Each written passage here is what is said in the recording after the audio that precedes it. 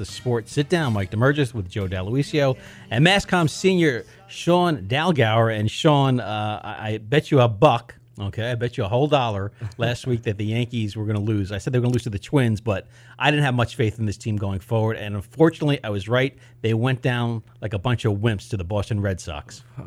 Fortunately, well, let's back up to the wild card game. They look great against the Oakland A's. Against a relief pitcher, not even a starting pitcher. Look at the pitchers they lost to. David Price and a relief pitcher? Okay, well, it's the Oakland A's. They pitch an Australian pitcher that hasn't won a game in his season in his major league career. Then you look at the rest of the numbers. They should have won game 1. They win game 2, but it's not really a great win because if you look at it, they had a lot of times where they were pressing up, and it seemed like the game could have slipped away from them at any moment. There's so many people on this list. They're 1 for 18 in, conversions trying to get the runners Here in. it is. 4 for 26 runners in scoring position. 154 average. You know what the Red Sox were? They batted 400 with runners in scoring position. How about you get a guy that can get a base hit with runners in scoring position instead of getting Giancarlo Stanton striking out? Giancarlo Stanton is the big home run hitter. You can't rely on him for much at the moment. The people I'm most surprised about, Miguel Andujar, Gleyber Torres, those are the guys that I was surprised expecting. about that because they're rookies. Joe, you being the resident Met fan, and you have no rooting interest in this at all, and not much to root for in your whole life with the New York Mets. Thanks for bringing that up. What was your take? Did you have much faith in the Yankees going into this series? I mean, we entered this season and we knew what the story behind the Yankees were. It was if the bats are hitting and they could hit well, they're going to do well. But they're boom or bust. So if they're hitting home runs, they're doing great. But when they're not, they're doing terrible. And the question going into the season was, could this pitching staff be enough? Will it be enough? And clearly it wasn't. Their starting pitchers got rocked, outscored 20-4 in the last 2 games to get eliminated by the Boston Red Sox. The relief pitching was there. The starting pitching wasn't. But we knew that. And just to your point with the starting pitching, starting pitchers went 13 innings in 4 games. 13 innings in 4 games, and Tanaka had 5 of them. You're not going to go on to the ALCS or win a World Series when your starting pitching can't even go 6 innings. Yeah, that's the problem I have with Boone. You think about it, his game plan in the wild card, you talked about, he even said it after the wild card, and Luis Severino said the same thing. They were trying to make it so that he can only go 4 innings. What happened to baseball? And he got a standing ovation. What happened to baseball where you have, the starting pitcher, you can't even get 4 innings out of him? 4 innings. Well, that's what I loved about Verlander last year. He was old school. He was catfish hunter, Jim Palmer, Tom Seaver last year. I mean, this guy was a money pitcher. And again, Cashman's failure. He could have made a deal for Verlander last year. He couldn't get it done. This year, he makes a deal for Giancarlo Stanton. The guy he should have went after was Christian Yellich. They needed that lefty kind of bat in there. They didn't need another big right-handed hitter with a hole in his swing. I mean, you look at it all around, overall, this team, again, it'll be the same story next year unless this pitching staff is fixed. They're going to have the same bats. These young kids that played well this year, they're going to have another year under their experience. This team is still going to probably easily actually be a 100-plus win team. But if they don't fix the pitching, this team's not going to win a World Series. Let me go with a stat with you. I looked up. Stanton struck out 211 times this year. 211. Okay? I don't know if your father's old Yankee fans or stuff like that. Joe DiMaggio, you know how many times he struck out in his career? 369 times. You got to put the bat on the ball in the postseason. Get rid of all this garbage analytics. Just rip it up, okay? When you get to the postseason, you need to play small ball. You got to be able to bunt. You got to be able to run. You got to be able to make plays. Put the damn bat on the ball, Giancarlo. I don't want to see this again. And that's what it comes down to. Again, timely hitting and not being able to just hit the ball and move the runners. The Yankees were unable to do it.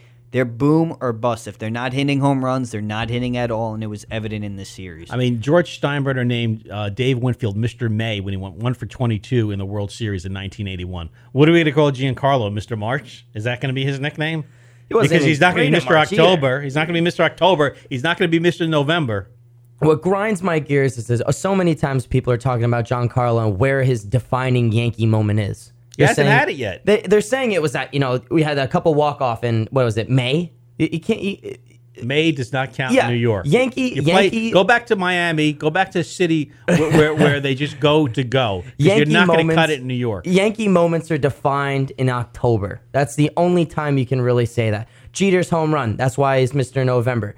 Reggie Jackson. That's why he's Mr. October. These things happen in the postseason. You're never going to hear a Yankee that gets his number retired because he hit a walk-off in the middle of July.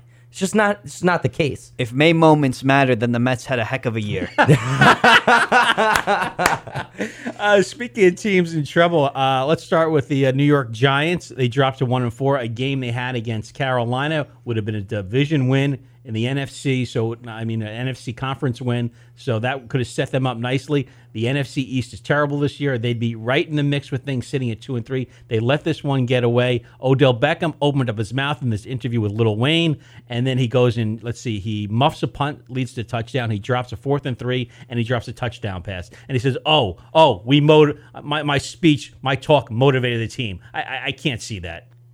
I can't either. And first of all, what grinds my gears is that the second grinding your gears. Yes, it's happening a lot apparently. But they've won 4 games, over the past 2 years or so now. Mm-hmm. And they keep talking about how great their clubhouse is and how nice they are and how how they have such great camaraderie. If they have such great camaraderie, they'd be winning games, and they wouldn't have Odell be talking about how he's not entirely sure if he likes it in New York. Listen, and he great camaraderie does not make that big a difference. You look at the Giants when they won in the '80s. That locker room, Lawrence Taylor basically did his thing. I don't think they're all great buddies. You look at the Yankees in the '70s; they couldn't stand each other. Reggie fought with Billy. Billy fought with George Steinbrenner. Greg Nettles decked Reggie Jackson, Billy and so left. on. Billy left. So you don't need a great chemistry. You need some kind of unifying force to make you play better. And I just think that the Giants don't have the talent. And we talked about this last week that maybe they made a mistake here not going for Josh Rosen or Sam Darnold. Here's what really bothers me with Odell Beckham's comments is he's complaining that the team isn't throwing the ball enough. They're not as creative. They catch the ball on 4th down. And here's the thing, though. Eli is past his prime. I think we could agree on that. His best football is behind him. But Odell doesn't know what it's like to have a rookie come in and throw him the ball and how much harder that would be. At the same time, the Giants should have drafted a quarterback to prepare him in the coming years. But now once they put in a new guy there, it's going to be just as difficult and the drama is still going to be there.